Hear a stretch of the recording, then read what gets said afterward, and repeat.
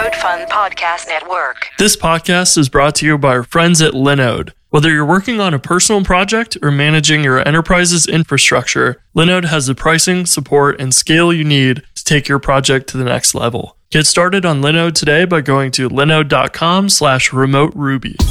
This is Remote Ruby. Have you any remote idea to the meaning of the word? What's up, y'all? Hey. Morning. How's it going? Anything good? Not too bad. Pretty good week. Got some stuff done on Jumpstart Pro that's been in the hopper for a while. So excited to get that out the door finally. How about you guys? I'm doing good. Nothing crazy going on. Yeah, nothing too exciting here. What kind of Jumpstart Pro stuff you've been working on? Mostly multi-tenancy. So it's funny because people have pretty strong feelings of what the word teams means. And, I'd built that to be basically associate any resources like models and things with that you want to potentially share with other people. So, every user has their own personal team to keep things private, just like you would on GitHub, but you might have an organization or something to share things with your teammates or whatever. Same thing that you see on Heroku and DigitalOcean and pretty much every app. So I had called them teams, but it seems like people are very confused on what that means and they want to add multi-tenancy to that. And so I was going through all of that where it's I need to either change the name of this or try and educate people that it is multi-tenancy. If you are separating out these resources on a team level, then you are separating them out. It doesn't mean they have to be in a separate database or anything.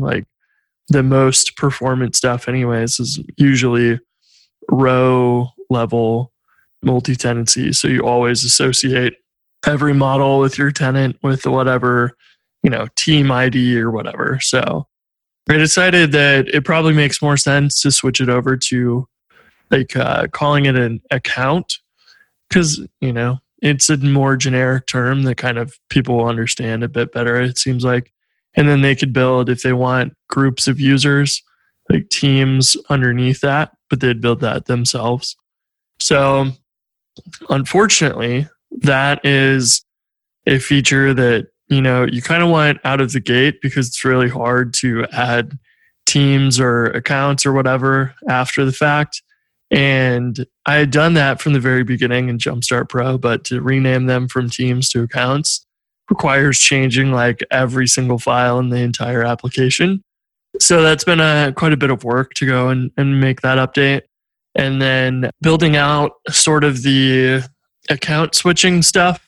Because right now you can just choose an account. A good example is Basecamp. If you go and have multiple accounts in Basecamp, then you can see in the URL that the ID of your account is at the very beginning. And I did an episode on that for GoRails a long time ago.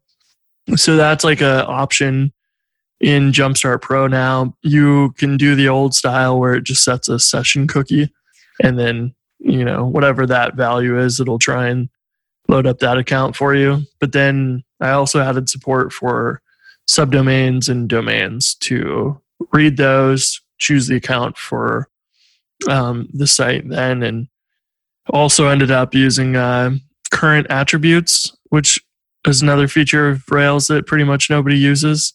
It seems like it came out and just kind of got ignored. So I figured that might be a good opportunity to use that too. So it's been a lot of work, but it's almost done.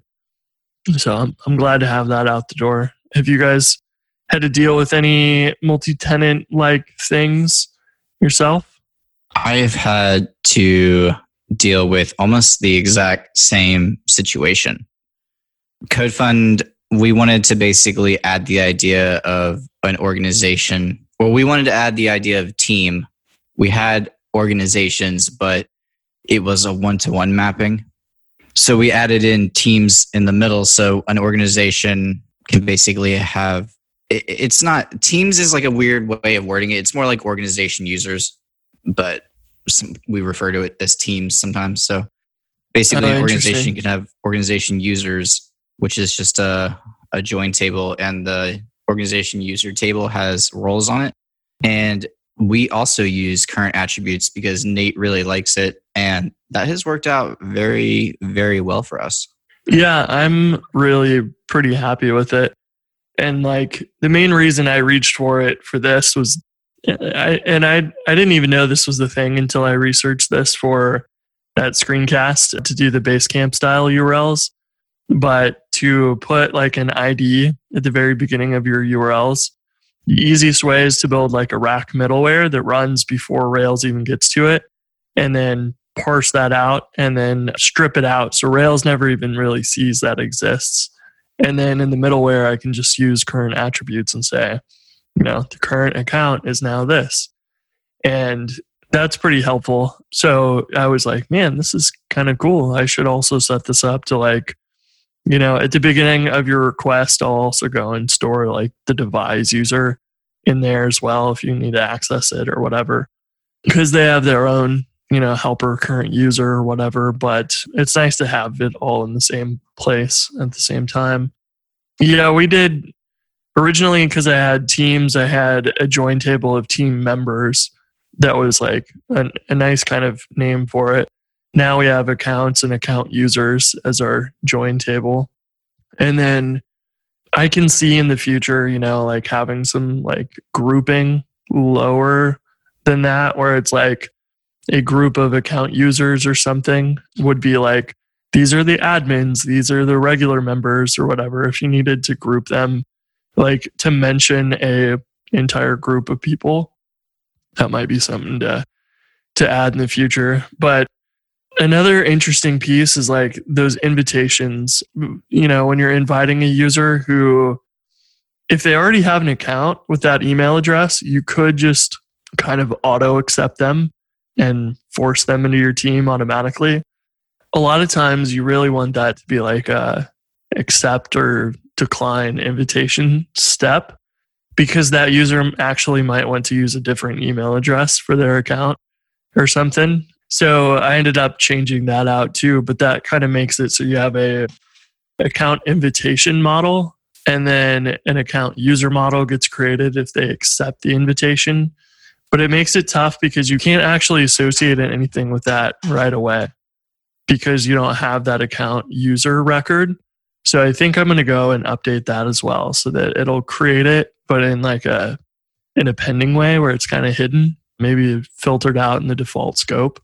Then you can associate things to that if you want to assign like a to-do or something to that pending user, you could.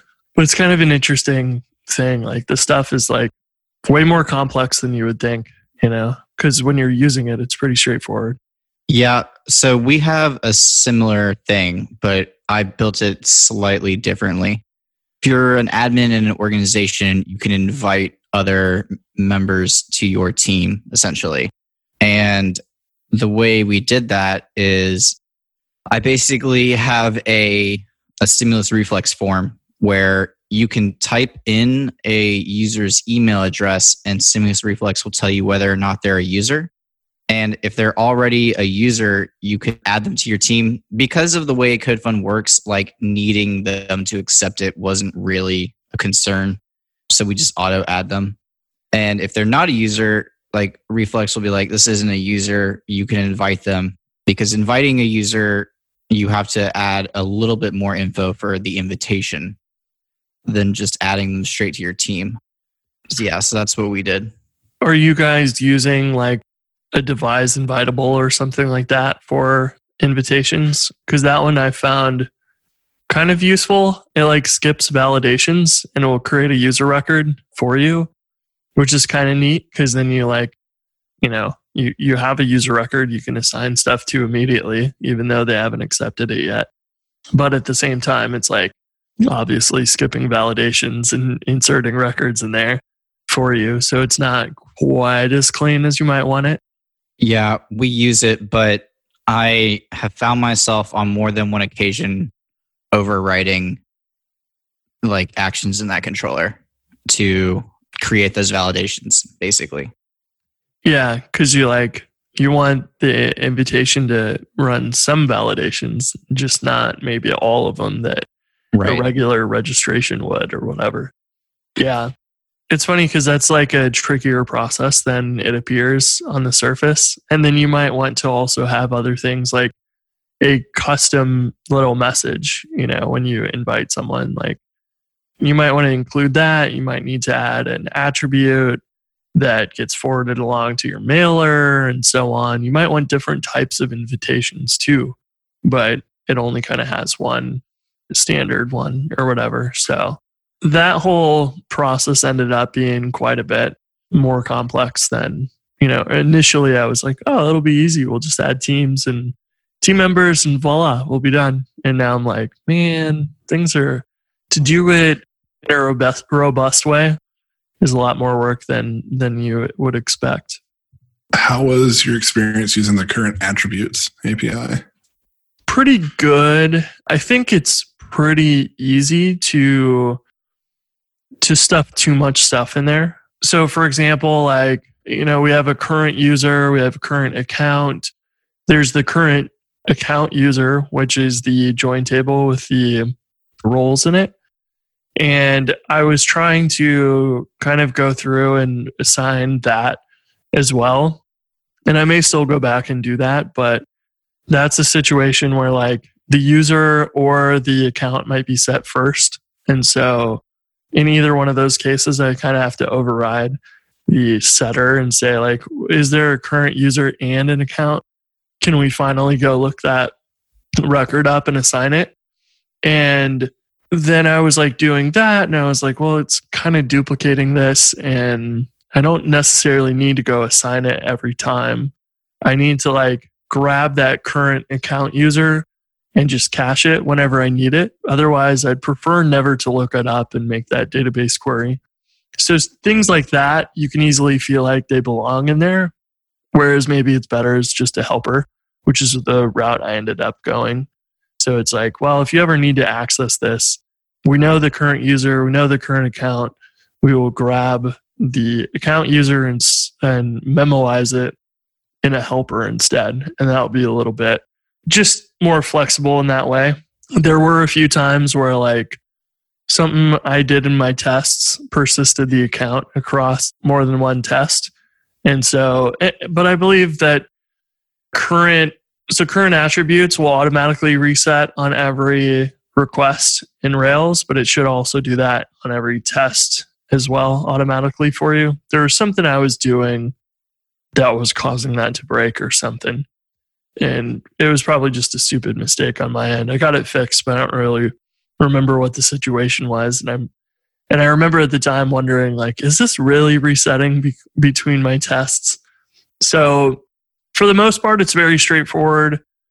The only downside is that it might give you the tendency to reach for current account more often than you should.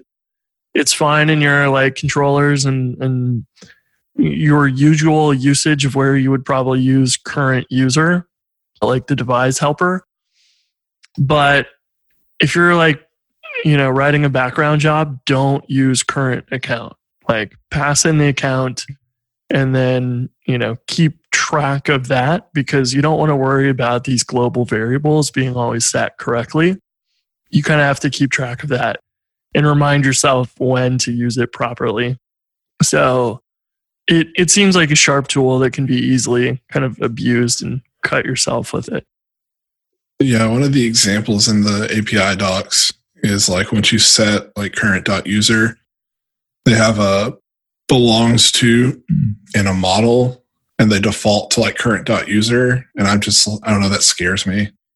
I know it's the sharp tool thing, but I can see myself cutting myself very bad on that.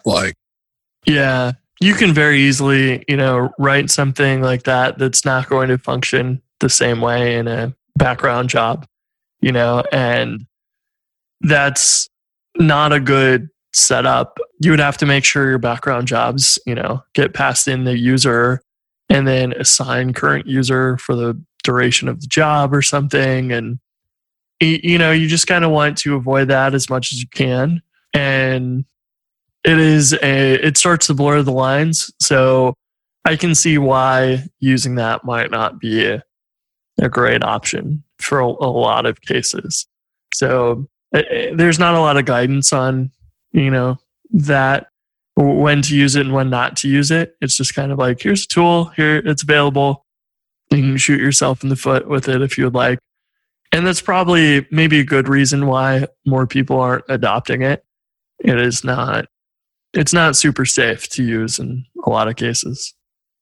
What we do is we have a before action in our application controller, and it grabs the current organization from session. So we save that in the session, and that way we don't have to keep doing lookups. And we don't use it a lot. Like really the only thing we use it for, I think Nate just added one more thing, but we just do current dot organization in a couple of places. And I never, along with your background job thing, I never really thought about it until you said it. But my opinion of background jobs is that everything you want to use in a background job, you should pass into it. And I want it to be idempotent, whatever that word is, idempotent, whatever. Everything in my background job, other than like relationships and stuff, I think you should pass in. Yeah, I agree completely with that. The only problem is, if you reference current dot account or organization or whatever in a method in your model, and you pass in the account into your background job, but don't assign it to current account, then your model is just going to find a nil instead, and that would be weird. So it ends up being kind of a strange thing where you're depending on this variable to be set correctly, but you have no idea when it's being set and when it's being cleared and anything. So yeah, I would much prefer, if you're building a background job, pass in the account explicitly, but then also, write your code there to make sure that it forwards the account around and passes it in as arguments into whatever methods it needs to use. Just because then that way, either that or I guess you could set current account at the very beginning of your background job and just be kind of religious about doing that. Maybe you build that into I don't know, some little method you call from perform automatically or something. But, it does seem like something you can easily mess up. That's for sure.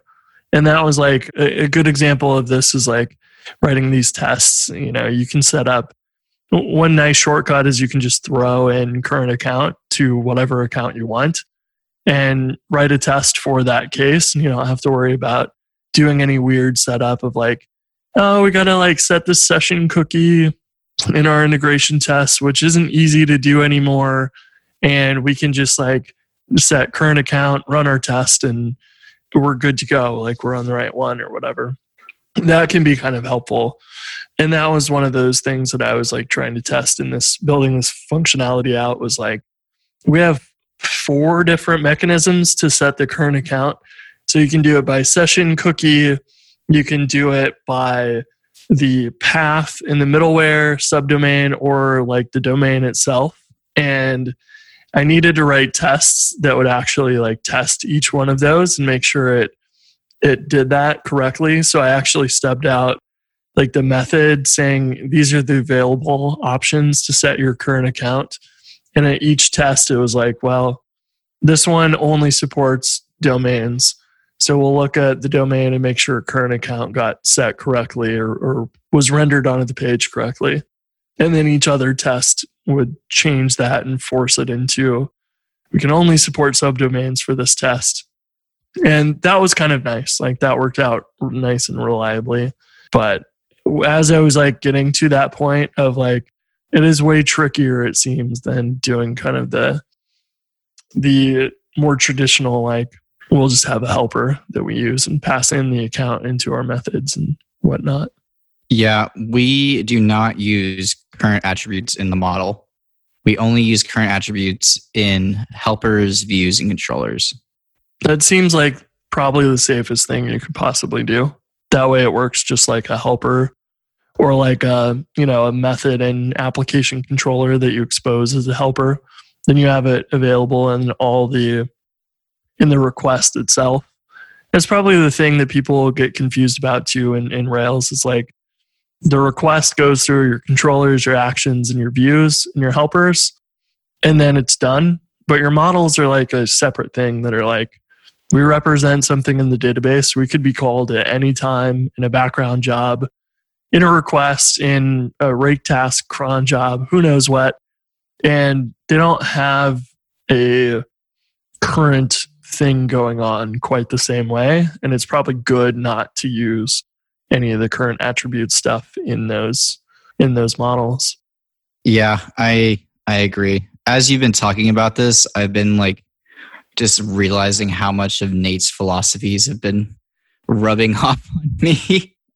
That's good. Yeah. You're picking up some good techniques from a very good developer. So that is probably going to save you a lot of trouble as you would go normally. What else have you guys been working on or looking at this past week? I wanted to mention this. I forgot to mention this before we started the show. Last week we talked about Hanami API. Did you see the article they put out this week about running it on Lambda? No, but that's exciting. Yeah, it's really cool. So I can't spend a lot of time on it because I don't know much about Lambda, but they wrote an article and it's pretty cool. So the one thing that I'll mention is they say rack on AWS Lambda. And it talks about how since it's not a Ruby server, it's just a generic server, they had to write like some glue to make like AWS and a rack compatible framework work.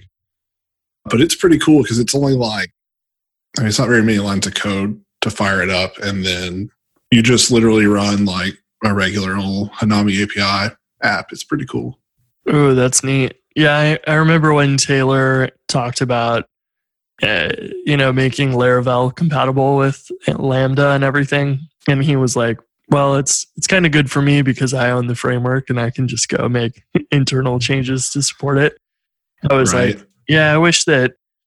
If he's able to do that for Laravel, if they're able to do that for Hanami, it'd be really cool to have that possible in Rails or whatever. And I know Ruby on Jets is like, I can't really tell, but it's like a fork of some of the internals of Rails or something to be able to support it. Because I know it's like generally a Rails app, but I don't really know a whole lot.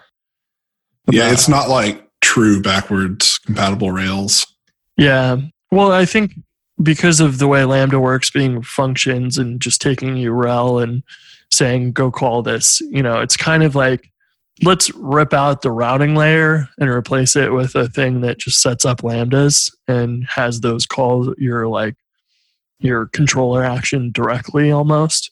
So my guess is like all that would have to be kind of ripped apart in order to, make it compatible. But I've never really looked into it too deeply either. But that's pretty exciting. It's always been a thing high on my list. I mean, we had a talk at Southeast Ruby last year on Jets, but yeah, it was fun.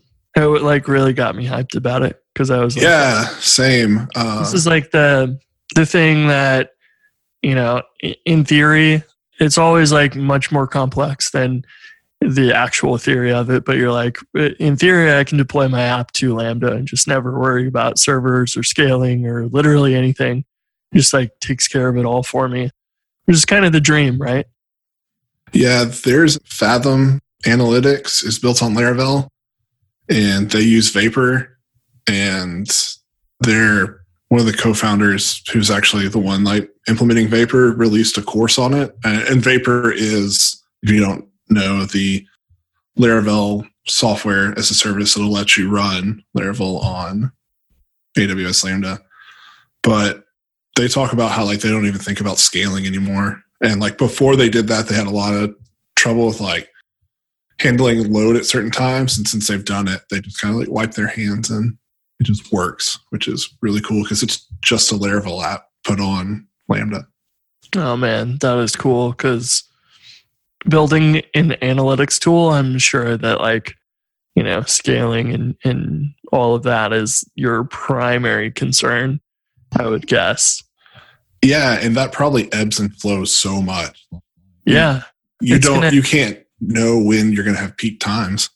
No, yeah, because it's like, well, we might get a new customer that like has a heavy traffic site, and all of a sudden our baseline is now twice what it was before or something, which would be crazy. So yeah, that it seems like a very, very good place to, unless you were really good at scaling stuff, being able to just throw it all at Lambda. You may pay a little more for it or whatever. I don't know how the costs will work out, but that is a pretty sweet deal to be able to maybe throw a few more bucks at it and never have to worry about a DevOps person or whatever hiring them like right out of the box, when you start your business.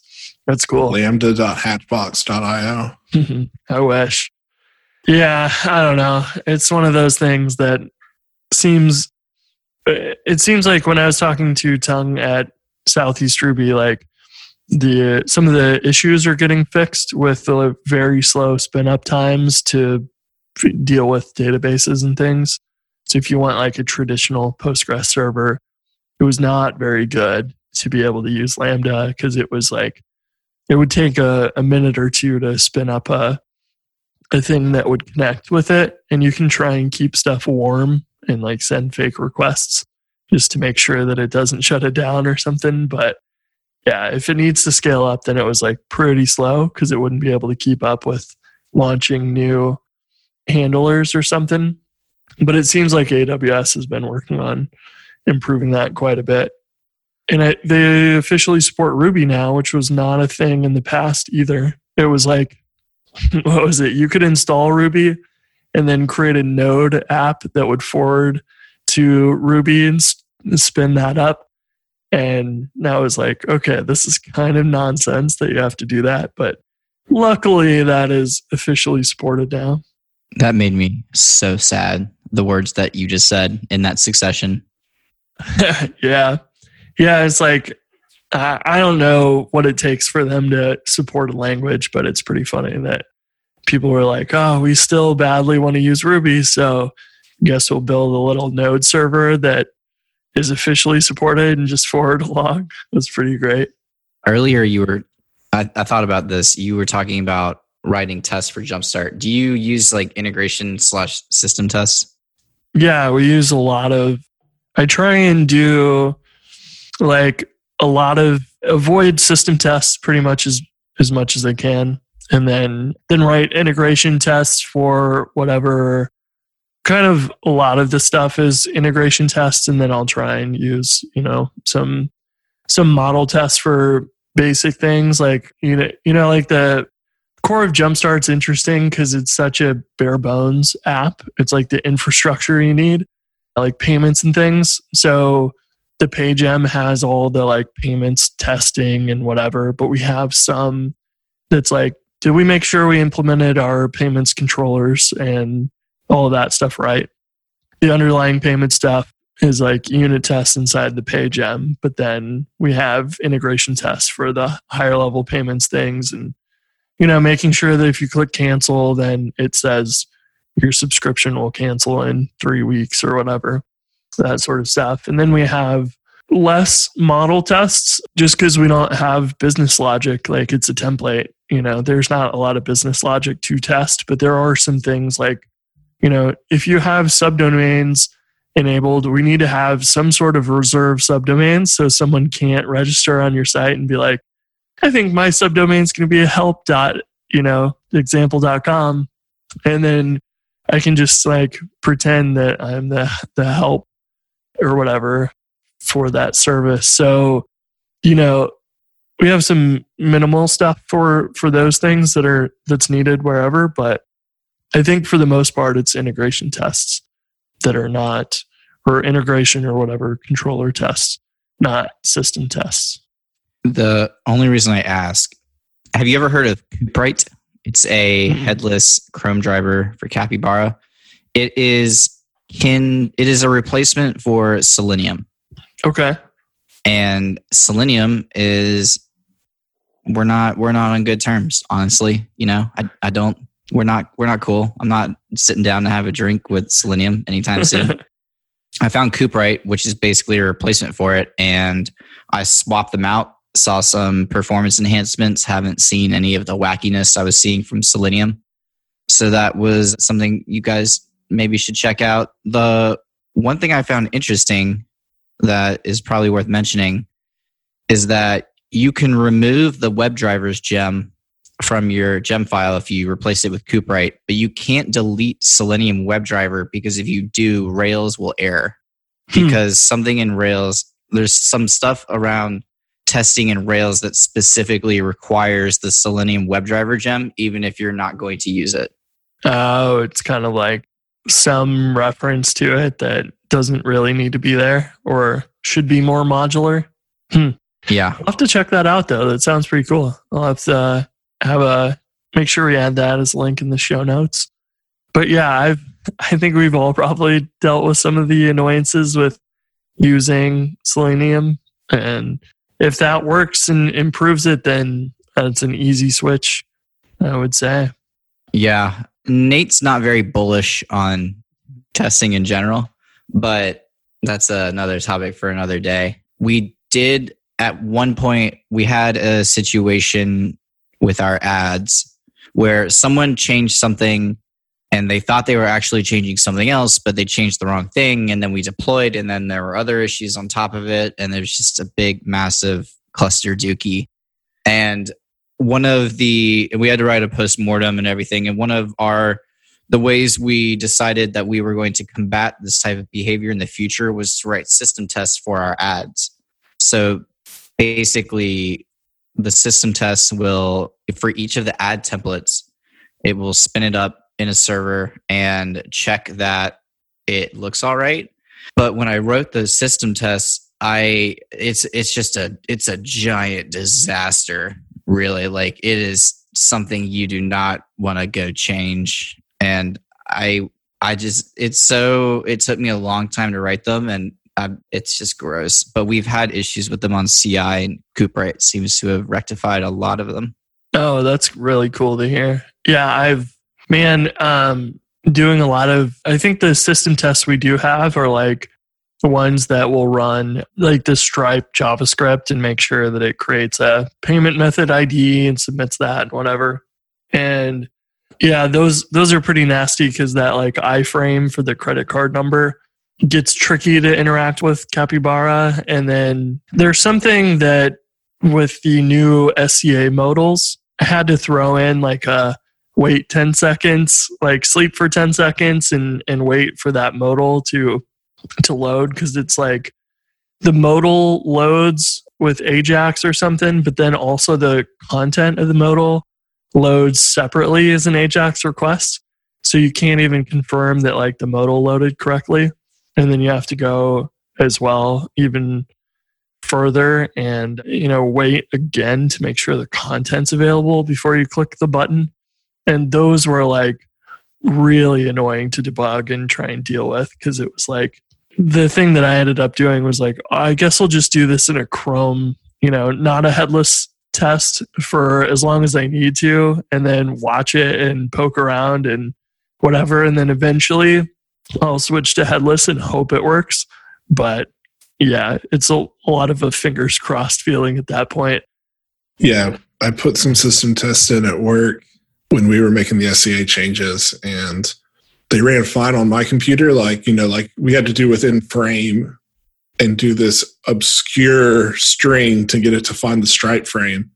But then like my coworker would run it and fill in 424242 or whatever was either not finishing before it went to the next thing, or it was like just blowing up and like doubling fours and doubling twos.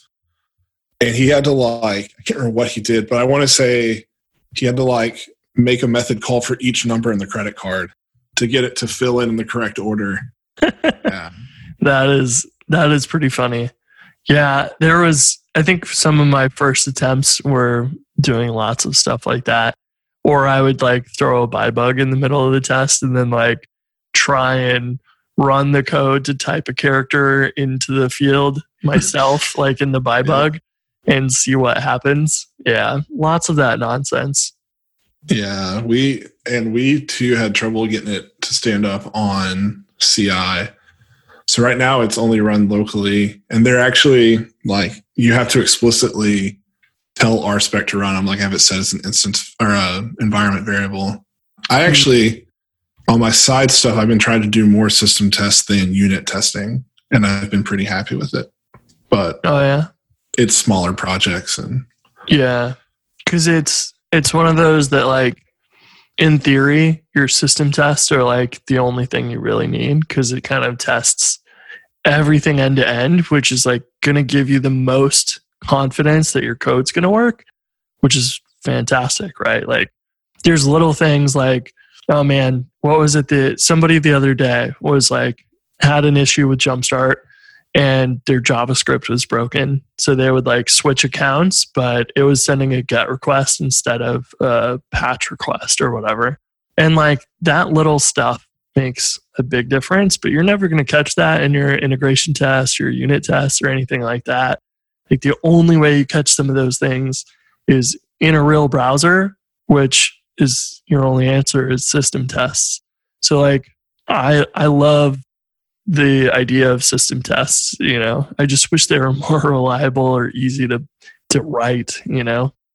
Did you guys ever use that one tool? I don't remember the name of it, but it was like a Chrome extension or something that you would go and load a page and click on things, and it would record that into, you know, whatever you would copy and paste as your test later on.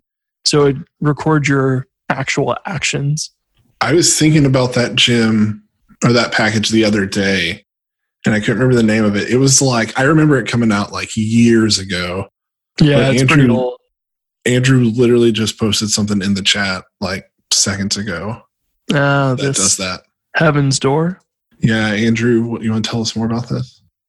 Yeah, I haven't really used it because it doesn't really work with stimulus reflex, because what it is a Rails engine that when you load up a page, you can click a little icon in the top right corner of the browser and do some actions, and then it will like copy the capybar, like basically test code for you.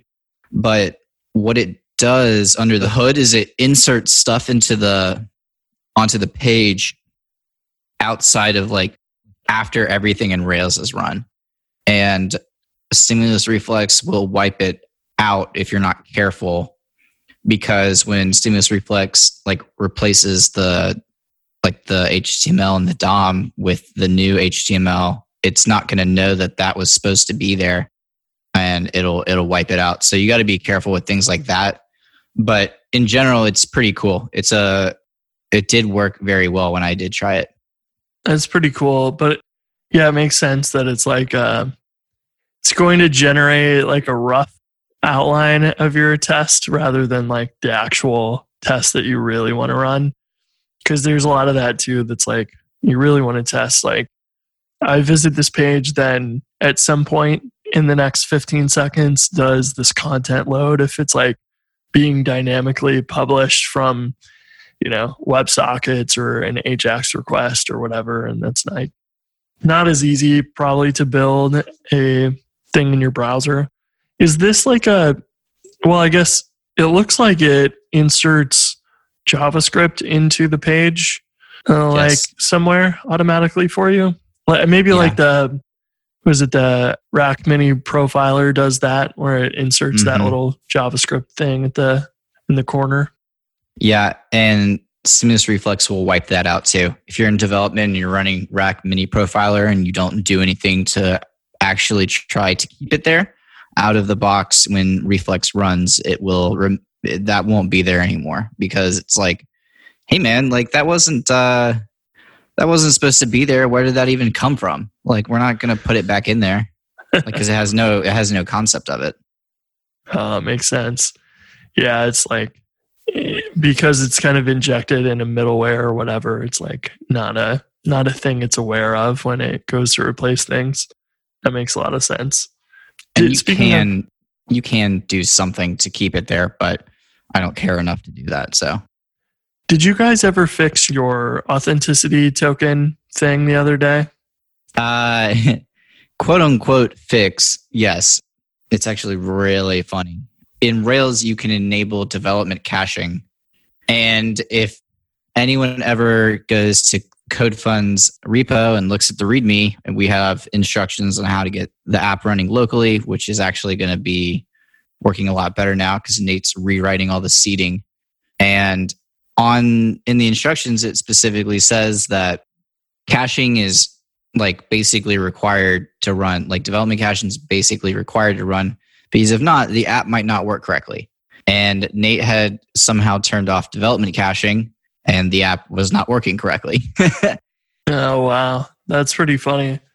I guess it makes sense too, though, that like if you're using caching in production, it's probably not a bad idea to use caching as much as possible in development just to make sure it mimics production. But if that's something you forget about, then it's real easy to run into that issue. That's funny.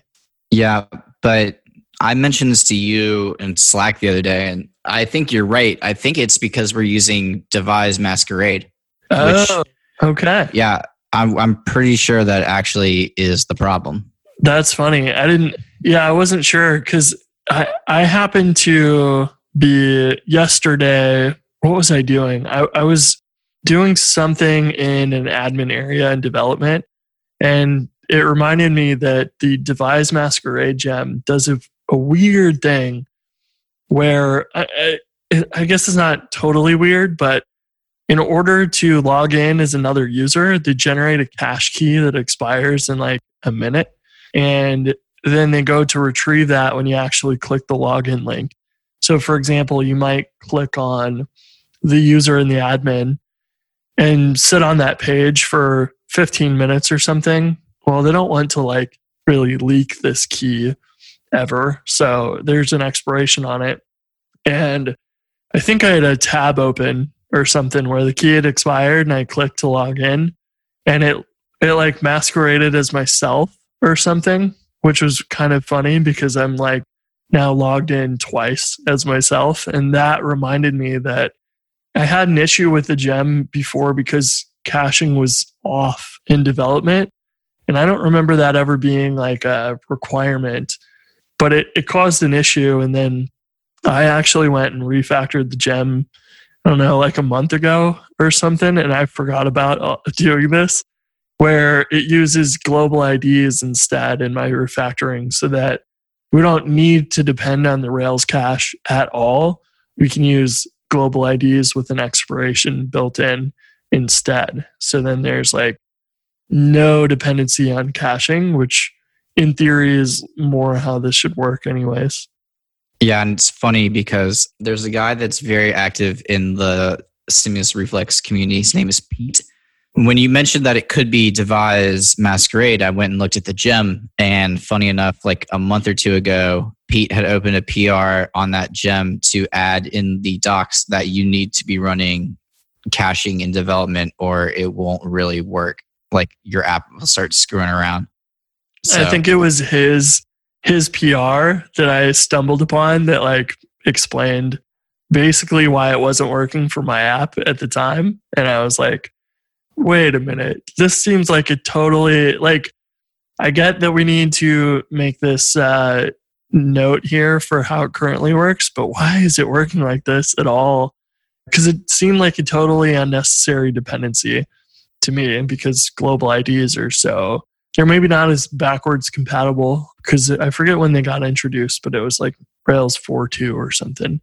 So they're like, they've been around for a while, and all of your active storage and action text and everything else depends on that behind the scenes. And I was like, yeah, why do we need caching to be enabled? And isn't that going to make it so that it just confuses everyone who ever wants to test this in development? Because it's like caching's disabled by default. So like it's just not going to work in development when you test this feature out for the first time. So it seems strange to me. And then yeah, that it was funny that like that happened to randomly come up yesterday because I was like getting every single time I tried to log in, it would give me an invalid authenticity token error. And there may have been some like leftover thing from a previous masquerade in the cookies or something. But I was like racking my brain to try and figure out why I wasn't able to even log in. And then I ran Spring Stop and that fixed my problem. And I was like, I know we talked about a weird issue with authenticity tokens last week. So it was funny that happened just yesterday. Spring Stop fixes everything.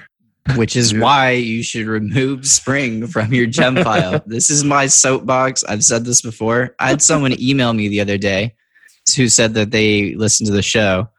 And they're like, hey, man, I heard you talking about how you should remove Spring. And we removed Spring. And you're right, man. Life is so much better without Spring. Bootsnap makes it just as fast. Remove Spring. It's such a pain. Nate had something the other day. And I was like, wait, do you have Spring? Are you running Spring here? He was like, yeah. And I was like, get rid of it. And I'm pretty sure that was part of the issue. I don't know. My tests run noticeably faster. They boot up noticeably faster when I still have Spring in. So yeah, mine do too. Leave it in test mode then, not development. Yeah, this is one of those things that like the free version of Jumpstart, I've like created, I don't know, a million Rails apps with that over the years now. And consistently what will happen is it will always run the Rails generator, and then it will start adding gems and running the bundle install and whatever. And then it will get to a point where it's like generating devise user or whatever, and it will just hang because of Spring. So then it will just stop for like 5 minutes, and I'll come back to the like terminal tab and be like, dang it, it's stuck here again. So I'll open up a new tab in the same folder and run Spring Stop, and then it just continues from where it left off. But it might like leave out a file or something. But every single time that it freezes, it's because of Spring. So I was like, I need to go to the README and add like a disable Spring environment variable before you run this command, just to make sure that doesn't happen. Because I know that if it's happening for me, it's going to happen for a lot of other people too. And I'm sure that they're just like, okay, cancel, and I guess retry it and see if it works. It's so RF, start over. Yeah, just delete your computer and move on. Before we go, Andrew, I wanted to talk to you about your new Ruby meetup. Yeah, well, it was your idea. Someone messaged Chris and I on Twitter that they were listening to the show and they really liked your idea about a remote Ruby conference, but I'm pretty sure they specifically said, I don't think they specifically said conference. I think they said meetup, and which has kind of got my brain rolling. And I was like, well, I think Chris and I talked about it a little bit. I was like, I would be interested in doing this, but I was like, I will spend absolutely zero brain cells will get pushed in this direction unless I can like absolutely 100% verify there is I would say probably 100 people who would be interested. Because if you have 100 people who are interested, maybe 20 will end up actually doing it, which is like a decent amount. Well, that was my guess. I don't know. I wanted more than 100 people to be interested. And I was thinking about this and I was like, well, just getting 100 people to say they're interested is fine, but I wanted some sort of way to, almost like confirm or quantify that. So I created a MailChimp form to collect email addresses. And I was like, all right, I will just use the MailChimp landing page generator. And I didn't like it at all. So then I was like, all right, well, I could spin this up in a Rails app, have it on Heroku in less than 30 minutes. And then I was like, that's kind of terrible. Like to spin up a Rails app for a landing page to get email addresses.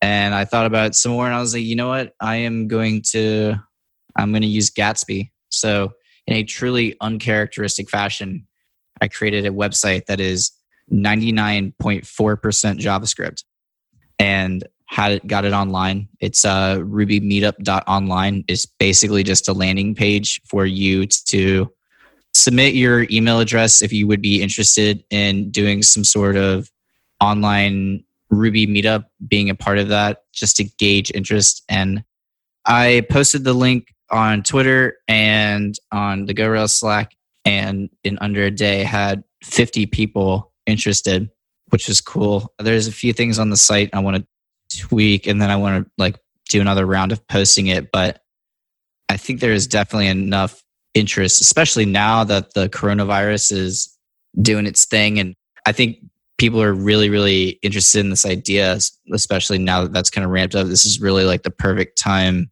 to do a meetup or conference. And when I was thinking about your idea, I was like, that sounds like so much work. I'd rather just get a weekly or monthly recurring group of people in a Zoom room and be like, hey, let's get someone to present on a topic and kind of all just hang out.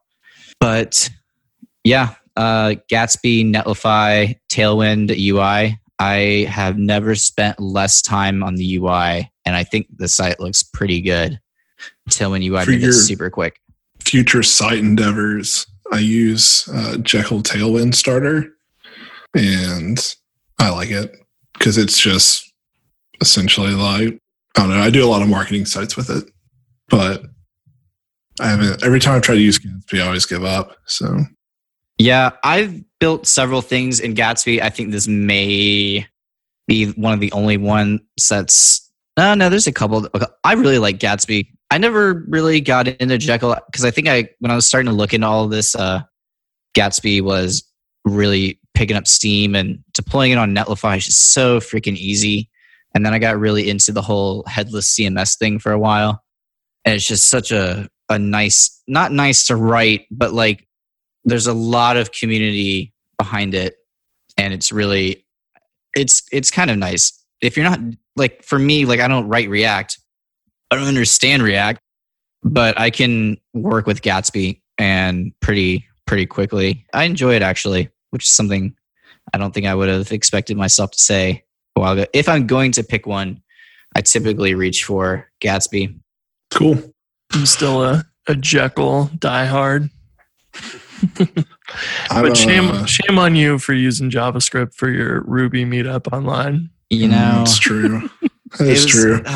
This thing is, if you run the Chrome DevTools on this thing blazes, dude. And it's a progressive web app available offline, which is kind of pointless because it's literally only exists for an API call. But it's quick to get out of the box. I don't know. I've never used Jekyll. I saw a Jekyll site yesterday, and I was like, I felt like an idiot 5 minutes later because I was like, what is this? It's just all...